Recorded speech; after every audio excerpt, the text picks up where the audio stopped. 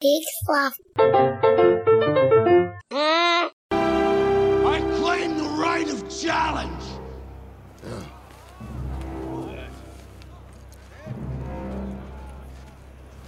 You have no right to challenge. You are not Thark. He is Thark. He is Dotar Sojat. Dotar Sojat! Dotar Sojat! Dotar Sojat! Dotar Sojat.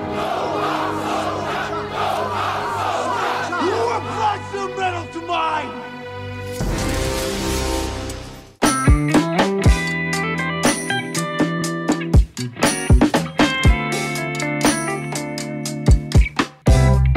Hey everybody, I'm Joel Murphy. And I'm Andy McIntyre. And this is Silver Linings Playback, the podcast where we watch maligned movies and look for a silver lining.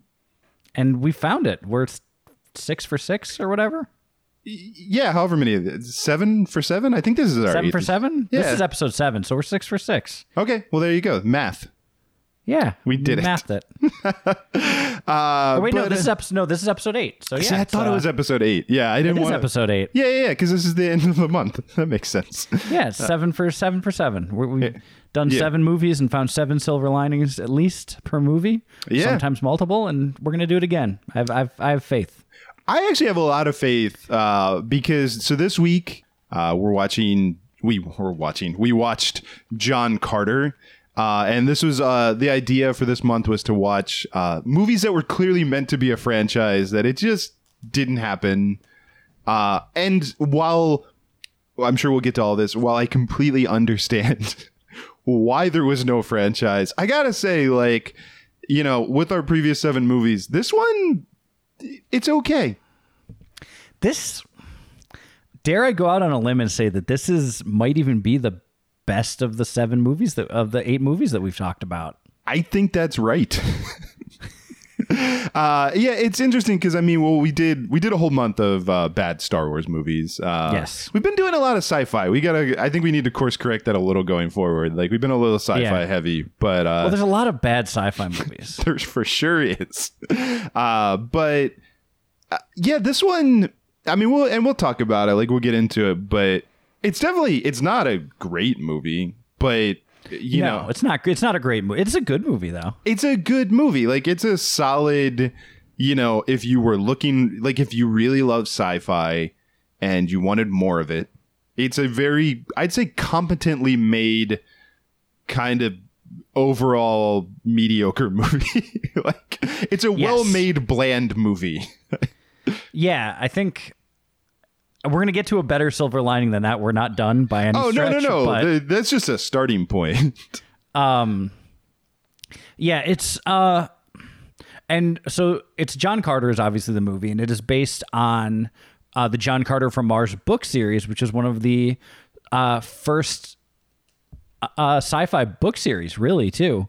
And combined a lot of fantasy genres and stuff and mixed it with... sort of this new burgeoning science fiction. Is from the late 1800s, early 1900s. Edgar Rice Burroughs, famous for writing Tarzan.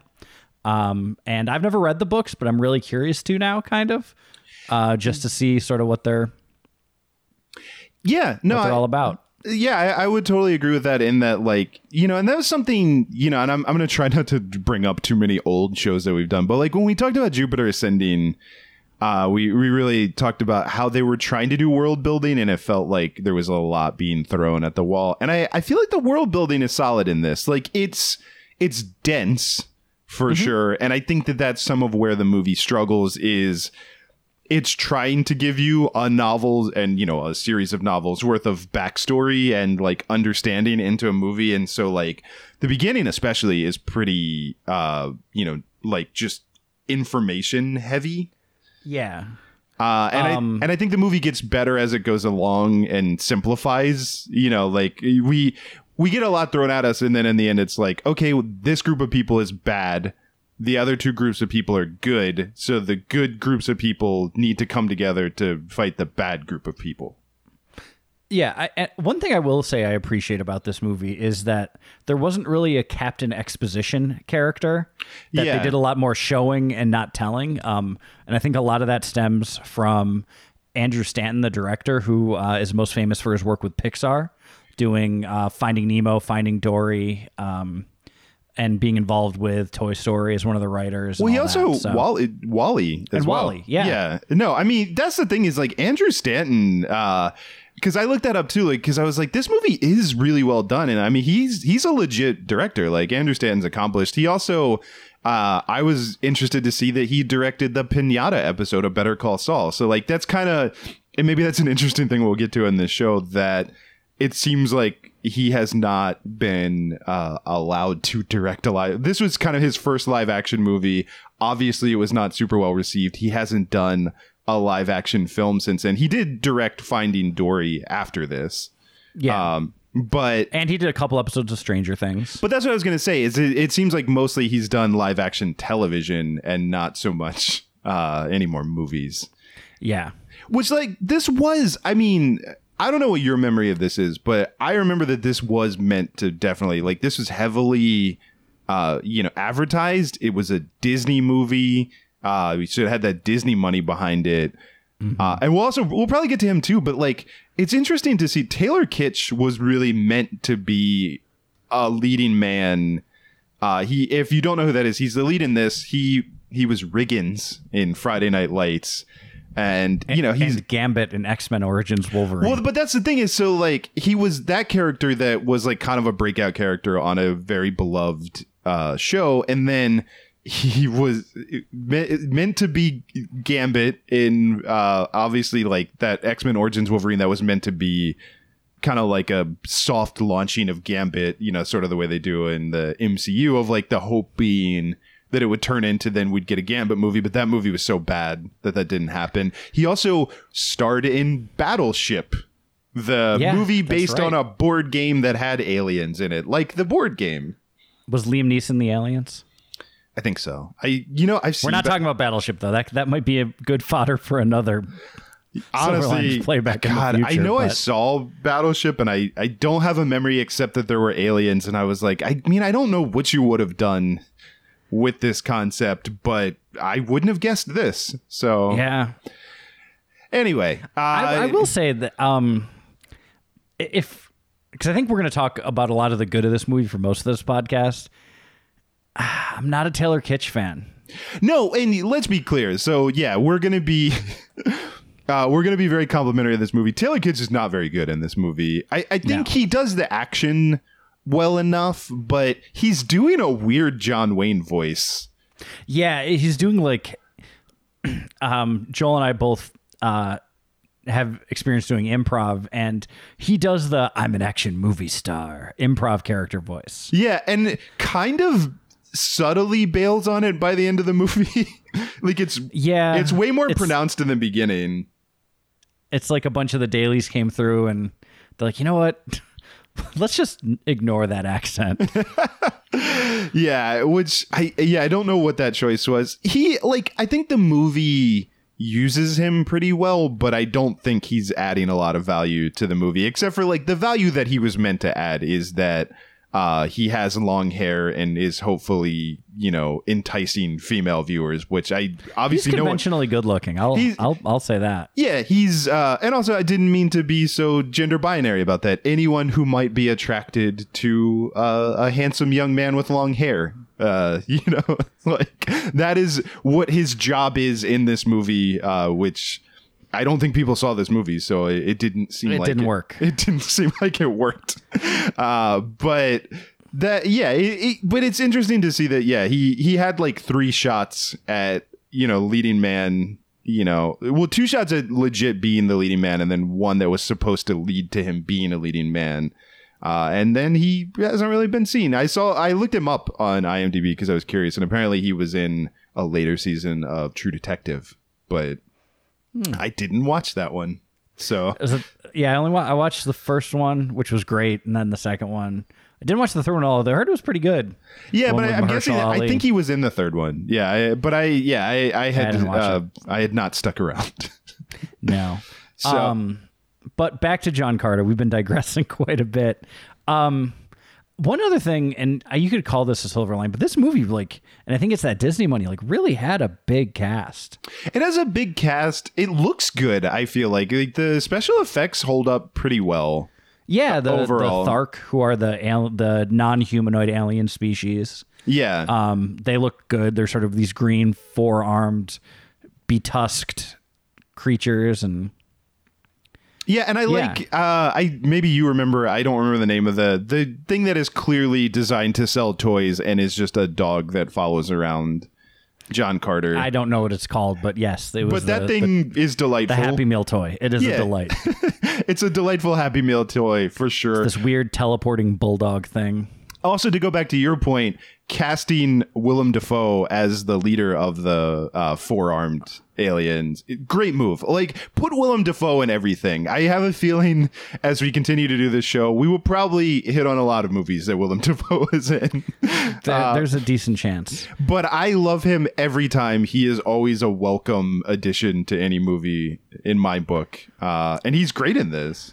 Yeah. Although one thing I'll say, so one of the other, the evil green four-armed alien, the evil Thark, as they're called, is voiced by Thomas Hayden Church. Mm-hmm. And I love Thomas Hayden Church. I think he's a great actor. I think he has a great voice. But his voice was like too terrestrial almost. Yeah. Yeah, he didn't really... Willem Dafoe like felt like, okay, that's what that guy sounds like. But then I heard this guy, I'm like, it's Lowell from Wings. Yeah, because Willem Dafoe feels like an alien. So it's kind of a logical choice. Yeah, the other one felt like, oh, you got Thomas Hayden Church. So, okay. Also, just while we're talking about the cast, really wasted use of Bryan Cranston in the beginning. Yeah. I mean, he's great in his little bit, but he's there and gone. He plays a former Union general who is now trying to recruit John Carter to help fight the Native American wars in the Old West. Yeah. And he's in the very first couple scenes and then gone for the rest of the movie. Yeah, we also get Jimmy McNulty from The Wire is the villain Dominic in this West. movie. Dominic West, who's, I really enjoyed that. And also, Julius Caesar. It's like James Purefoy, right? I believe that is his name, right? Yeah. And Mark Strong, who's always a great character actor, playing a villain behind the scenes as he does about half the time.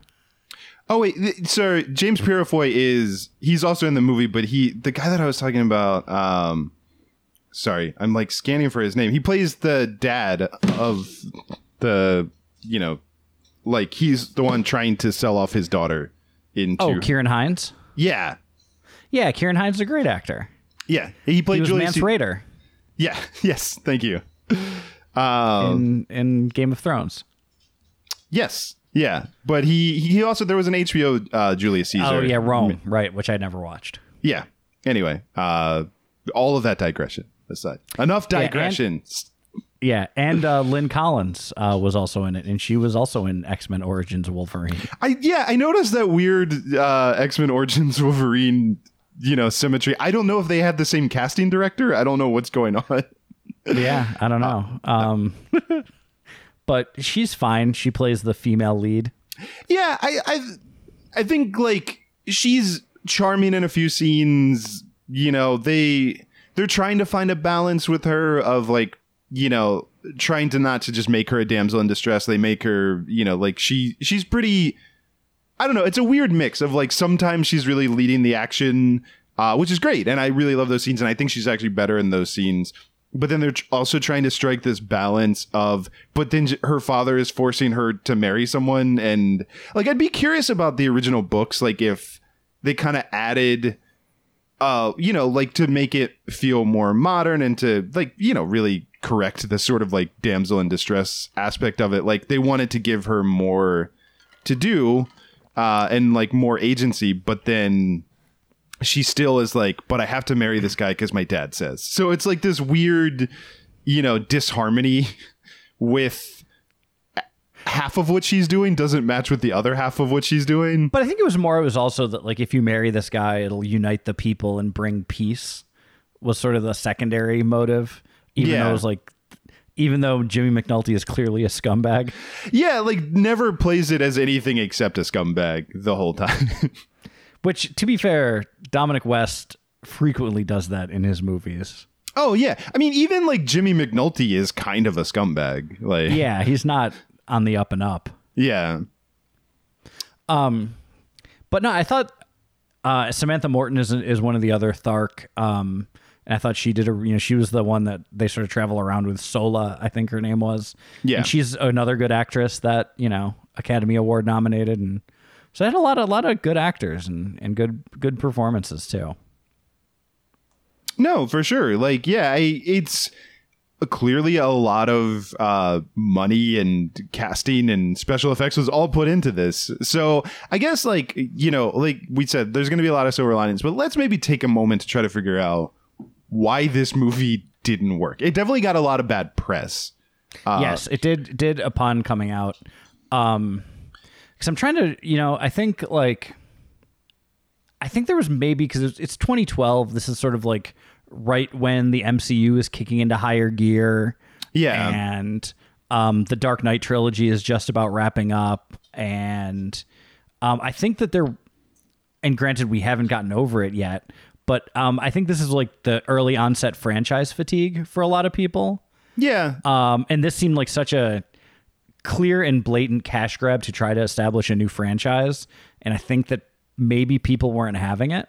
Yeah, and it's interesting because, and before we started, I showed you the trailer because I remember the trailers for this movie, like making it look, all right. And it's funny because I think you said before we started that, like, honestly, the movie's probably even a little bit better than the trailer. The trailer makes it look a little corny, but I didn't think the marketing was bad for this movie. But yeah, it might just be a case of like wrong time, like just it wasn't what people wanted at the time.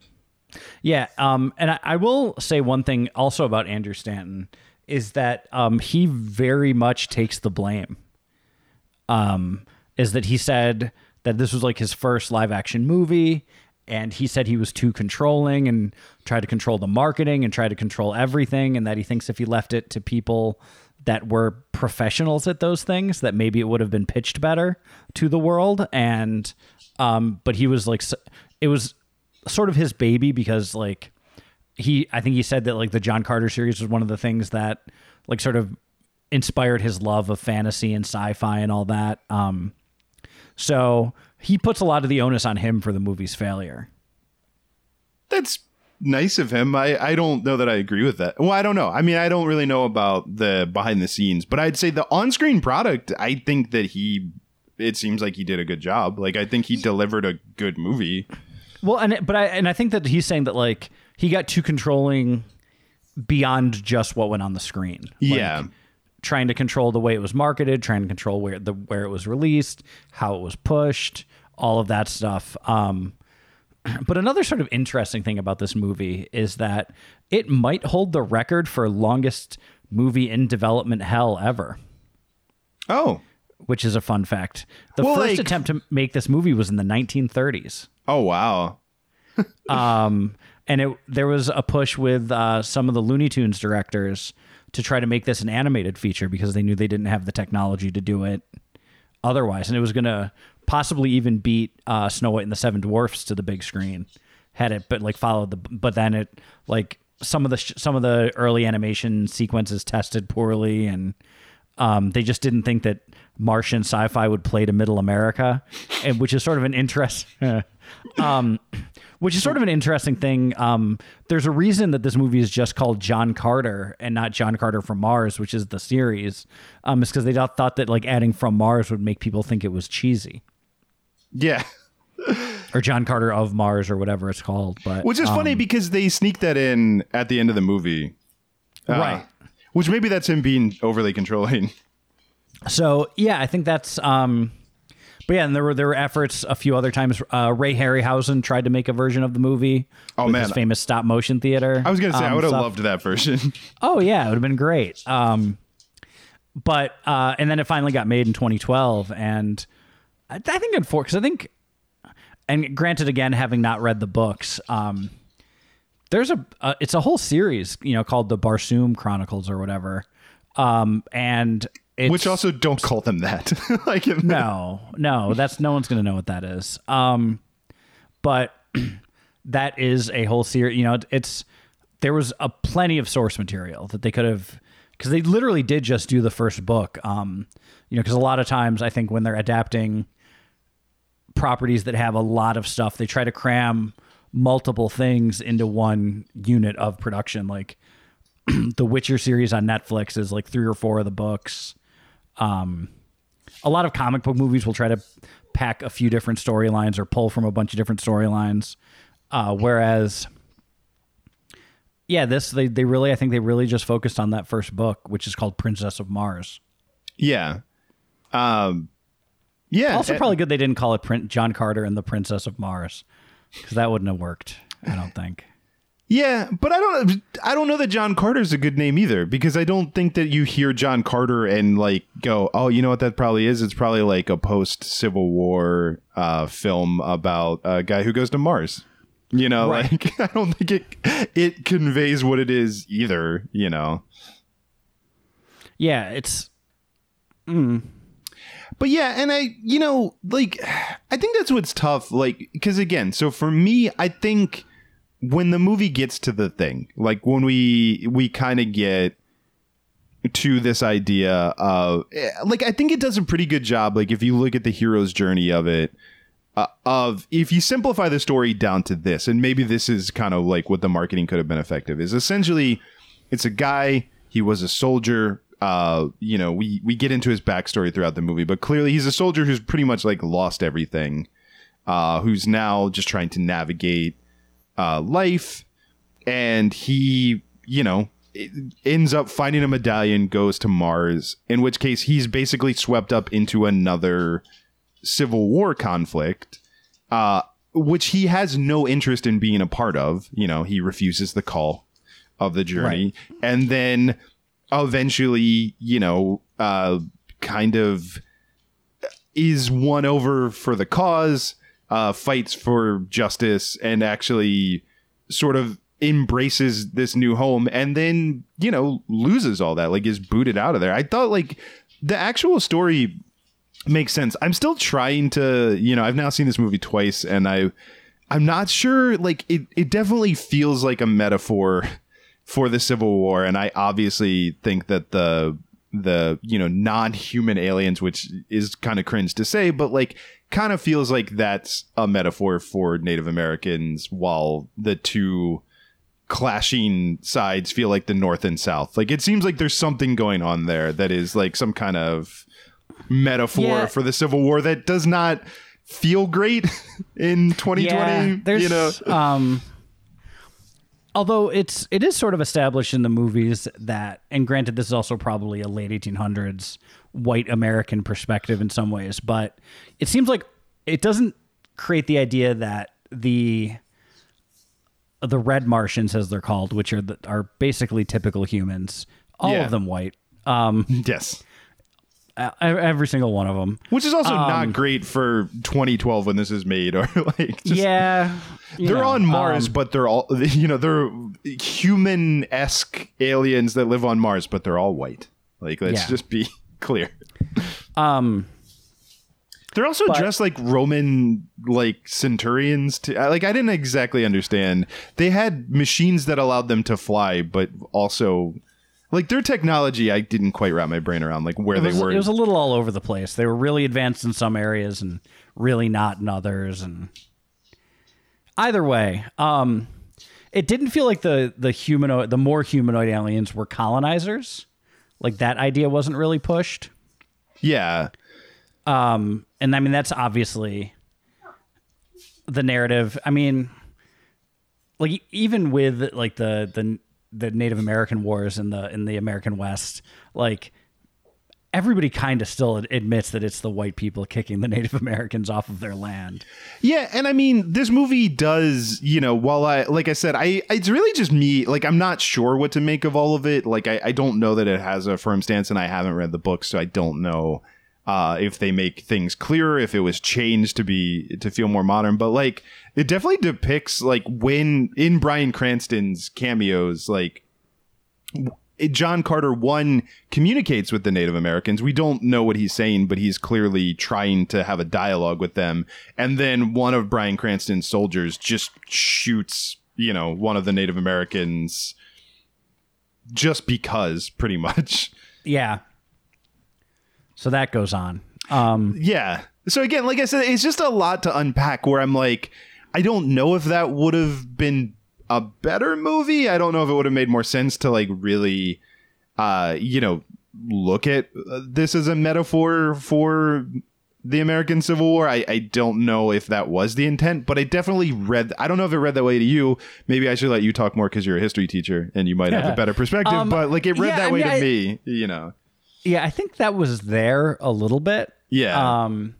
But I don't think it sort of sat on the fence a little bit about whether or not like that should be a central topic to it. So yeah, and I think it was the fact that there wasn't like the Red Martians were not trying to get the Green Martians off of their land at all. Right. Either side. Yeah. And there were even there was another tribe of Thark that were sided with the bad white people. Yeah. No, they just exist. They're just there. Like, yeah, they're all living together, and on Mars. Yeah. That's way less red. Yeah. You'd be happy to know. Not as red as you'd think. We also, we're 25 minutes into this show and we haven't talked about the fact that John Carter can jump real far. Oh, he can jump real good. Yeah. And he's also super strong. Yeah, and the logic seems to be that because his bone density is different than theirs, like kind of playing with like maybe a 19th century understanding of what would happen if, gravity is different on Mars than it is in, so right. There's something there. Like, yeah, it makes him super strong. He can like he's the original One Punch Man. Yes, he is. And he can jump real far. He kills those white apes real good. Yeah, and then there's also Mark Strong is part of like a secret society of shapeshifters that influence things. They pull the strings. They're pulling the strings. This is a great movie if you're a conspiracy theorist. Like, yeah. Like it's just showing that, there really is a secret cabal of people who are influencing the politics on Barsoom. Yes. Yeah, I will say one of the things, like, the person that made because we just watched the trailer, they were able to pick out, like, some lines that, like, seemed like they'd be a big deal in the movie, but they just sound cool in the trailer. Like, John Carter of Earth? Like, they don't know what Earth is on Mars. They call it Darsoom or something like that. Yeah, there's a whole scene where we learn that, where they do some planetary geography to clear up where they are, because he doesn't know where he is because they're calling it Barsoom. And he learns that he is on Mars and they learn that he's from Earth. Yeah, all that's cleared up. They sorted it out so we don't have to. Yeah. So yeah, I think we've hit on a lot of the reasons is that it's because the book series had sort of been lost to the sands of time a little bit. There weren't a ton of like people that like really loved the John Carter book series. I remember when I was working in a bookstore at the time, and one of my coworkers was actually a big fan of the book series, and he was really turned off by the trailer because he thought it made it look like a dumb action movie when the books are a lot more psychological. But either way, still haven't read the books. But there's not a huge basis of John Carter fans, because that was another thing that some of the other stuff I was reading sort of said that one of the other reasons it faded away is that like Buck Rogers and Flash Gordon, a lot of those other sort of serials took enough influence from like the John Carter stuff that that was another reason it sort of got forgotten. So, maybe there's something there, but either way, the movie flopped very badly.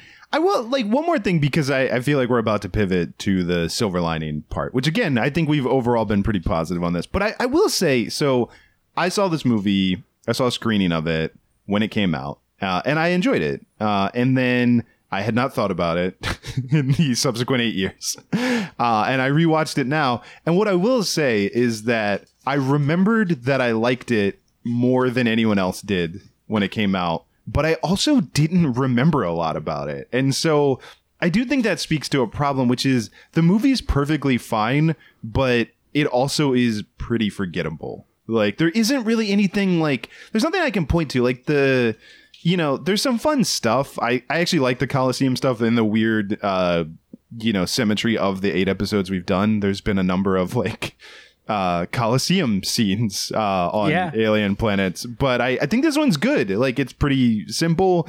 It makes a lot of sense, but it's good, but there's nothing, like you said. I mean, the trailers make it look like there's these lines that are really going to hit, and that like there's going to be these big moments, and there's nothing that's like outright bad, but there's also nothing that like you're like, yeah, you know what scene's amazing? The blank scene. You know, you're like, right. It doesn't have the pod race scene or the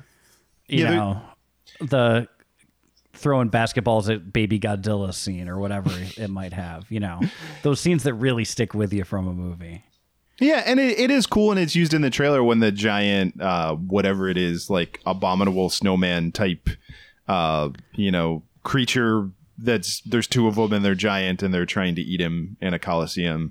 Like, that scene is fun, but it still isn't like, I don't know. It's cool when the monster comes out, and then it's like it works pretty well. Yeah, it's a fine little monster battle, and it, I think there's a lot of other movies that do a lot of the things that this movie does well better. Yeah, I think that is kind of the problem. It's like if you had never seen a movie before and you watch this one, you'd be blown away by it. But if you've like spent a lifetime watching movies, you're like, I mean, that was pretty good, but it's not as good as such and such. Right. But I will say, I think one of the big silver linings is for all the world building that they did it without that Captain Exposition character. Like that character that just sits there. I mean, there was some of it. Mark Strong's character was a little bit of that. Willem Dafoe's character, but like they spread it out over a few different characters, and it wasn't like there are some movies that have a character that's literally just there to spout exposition. Yeah. When they also, Gandalf, by the way, and Lord of the Rings. I do think they, one of the best scenes that kind of goes to what you're talking about is actually with Bryan Cranston, because it is the classic. If a lot of other movies, what they would have done is have that moment that I really do roll my eyes at every time. That's like, John Carter, and then like they basically just read the guy's bio to him, like graduated top of his class, like special forces, like blah blah blah, like, and they do, and like they start to do that, but then what happens is John Carter doesn't stay captured and he keeps trying to escape, and they keep recatching him, but like that is a great example of, you could have sat there and read his bio to us, but instead you show us who he is because he doesn't stay around to have his bio read to him. Like, I learn more about him than if you gave me a bunch of facts about his history. Yeah, this movie did what movies are theoretically supposed to do and show you, but not tell you. Yeah. So and I think it definitely showed. I think there's another great scene where, it's sort of like right when John Carter first encounters the Thark, and you learn everything about them because what they're doing is they're harvesting their nests to pick up like the next generation of Thark, and you sort of learn a lot about that species culture from how they do it and what they do with it and everything. And it's not like, we are Thark, we make sure our babies are strong and we only pick the strong babies and yada yada yada. So. And also, they do a good job, too, of, like, threading the idea of how a challenge works. Like, you understand, that Willem Dafoe is their leader, but Thomas Hayden Church can challenge his leadership if someone else seconds, like, basically, he can be like, I challenge you, and if someone else, what is it? I think they say, like, lends their steel or whatever, like, then you just need a second person to back you up, and then you're allowed to, like, challenge them. It's a little unclear because it seems like it's to the death, but then also I guess spoilers. Like Thomas Hayden Church ends up locking Willem Dafoe up at some point in the movie. So all that's a little clear, but like you understand how it works, and then that pays off in the end, in the Coliseum scene. So like, and all of that was done without being like, our culture is such, John Carter. Let me explain it to you. It all started years ago. Like, yeah, you're right. There's none of that. So for sure, that is a silver lining that like. The movie's paced pretty well. It doesn't info dump. There isn't a character whose job it is to like explain the world to you. And especially because you have a character in John Carter that could very logically be asking all of those questions because this is literally all new to him. He's literally on a new planet. Well, that is a move like for people who don't know, like if you don't look at movies like to kind of spot these tropes and stuff of. I mean, like, Ghostbusters is an easy example of, like, they'll tell you that Winston Zeddemore exists in Ghostbusters to be an outsider who they can explain how all this stuff works to. Because it wouldn't have made sense for the other characters because they're all, like, share kind of equal levels of knowledge of the stuff that they're building. So they're all scientists. So they needed a guy who, like, didn't have a science background who they could be like, this is this is used to capture the ghost. Like, this is our, like, blah, blah, blah. Like, but movies always have that guy. Like, it's someone's first day or, like, someone who doesn't know. They bring them in to try to make it feel organic, to be like, this is how the world works. New person, blah, blah, blah. And, like, literally, like you're saying, John Carter is going to a new planet where he doesn't know how anything works. Yeah, we could have spent a lot of the movie just going, like, this is our Starbucks. This is, like... Wonder what is their Starbucks? That's true. Like, well, the movie does a good job, like, showing the people, but also not ever really explaining, like, I have no sense of what the day-to-day life of any Barsoom species is, like, what they do for fun, like, what their downtown looks like, Well, like, the Thark they scramble around for the babies when they get dumped out of the bag. Yeah, there's that. And then they go to the Coliseum fight. Yeah, I mean, we probably have the best sense of them, but like the other, the more humanoid species, we don't really know what they do for fun. Because again, they dress like gladiators, but they have some advanced 300. Yeah, but they have some advanced technology. I would have killed for a scene of Dominic West just like hanging out. Like just downtime, just chilling. I think that would have been helpful. Just going to Lexington Market, getting some crab cakes. Exactly. Using his kids to do front and follow on someone. Yeah. But anyway, yeah. So, I mean, that's the silver lining. Willem Dafoe is always a silver lining of everything. He's great. He's a great actor. And I would say in general, maybe Taylor Kitsch aside, I think the cast itself is solid. Like, no, I was when I think I even texted you when I was first starting to watch the movie. It's like, wow, this movie has a killer cast. It really does. Yeah. Like there's a lot of really great, a lot of actors who maybe aren't like big movie stars, but are very good character actors and, very, they know their role and they do it. But yeah, I mean, we've already talked about Mark Strong, who is one of my favorites. I love him. He's one of those people that's like, he's often the best part of whatever he's in. Also, Mark Strong, is often used in especially movies like this as a villain. And I think it's because within 2 seconds of seeing him on the screen, you're like, that guy's bad. And I understand why. Like he immediately adds credibility to like, don't trust this guy. Like, I don't know what he's up to, but you don't. Yeah, something's fishy about this guy. So I think that's really his jam, is being something's fishy about this guy. Yeah, Kingsman is, I think, the only movie where he's not the bad guy. Yeah, which he's still really good in. But he's still great in that, yeah. But he's a guy that I love to see play villains.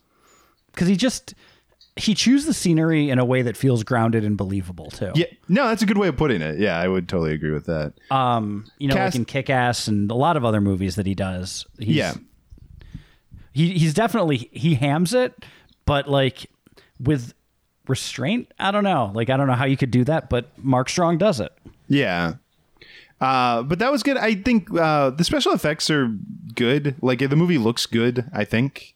Yeah, no one feels like they're acting in front of a green screen. the CGI characters, the Thark, look like they're actually in the space. Yeah. It looks like they have weight, which is usually one of the major flaws of bad CGI. Yeah.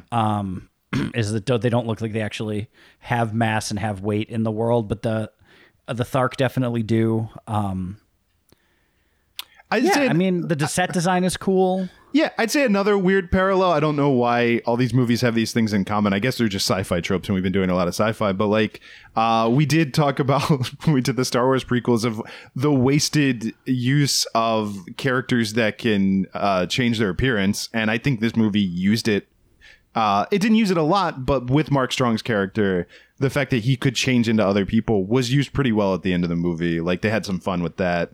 Yeah. Kind of did a very abbreviated version of the, like, you know, whatever you want to call it, the two Spider-Mans, the evil twin, kind of like there's a good and a bad version of a character, you know, and you gotta save the one. Like, they did some of that stuff. And it was they play, like, also I think pretty decent moments of levity in this movie. Like, I wouldn't say that it's a great comedy or that, but like a lot of times, you know, like that's the blurb on the poster. John Carter, not a great comedy. But you know what I mean? There were some, like, no, I know I chuckled a few times. Like, there's some good. It didn't have like the pithiness of a Marvel movie or anything, but yeah, there was some chuckles, and like they could have. I think it was good that they held back on playing up the fish out of water thing with John Carter.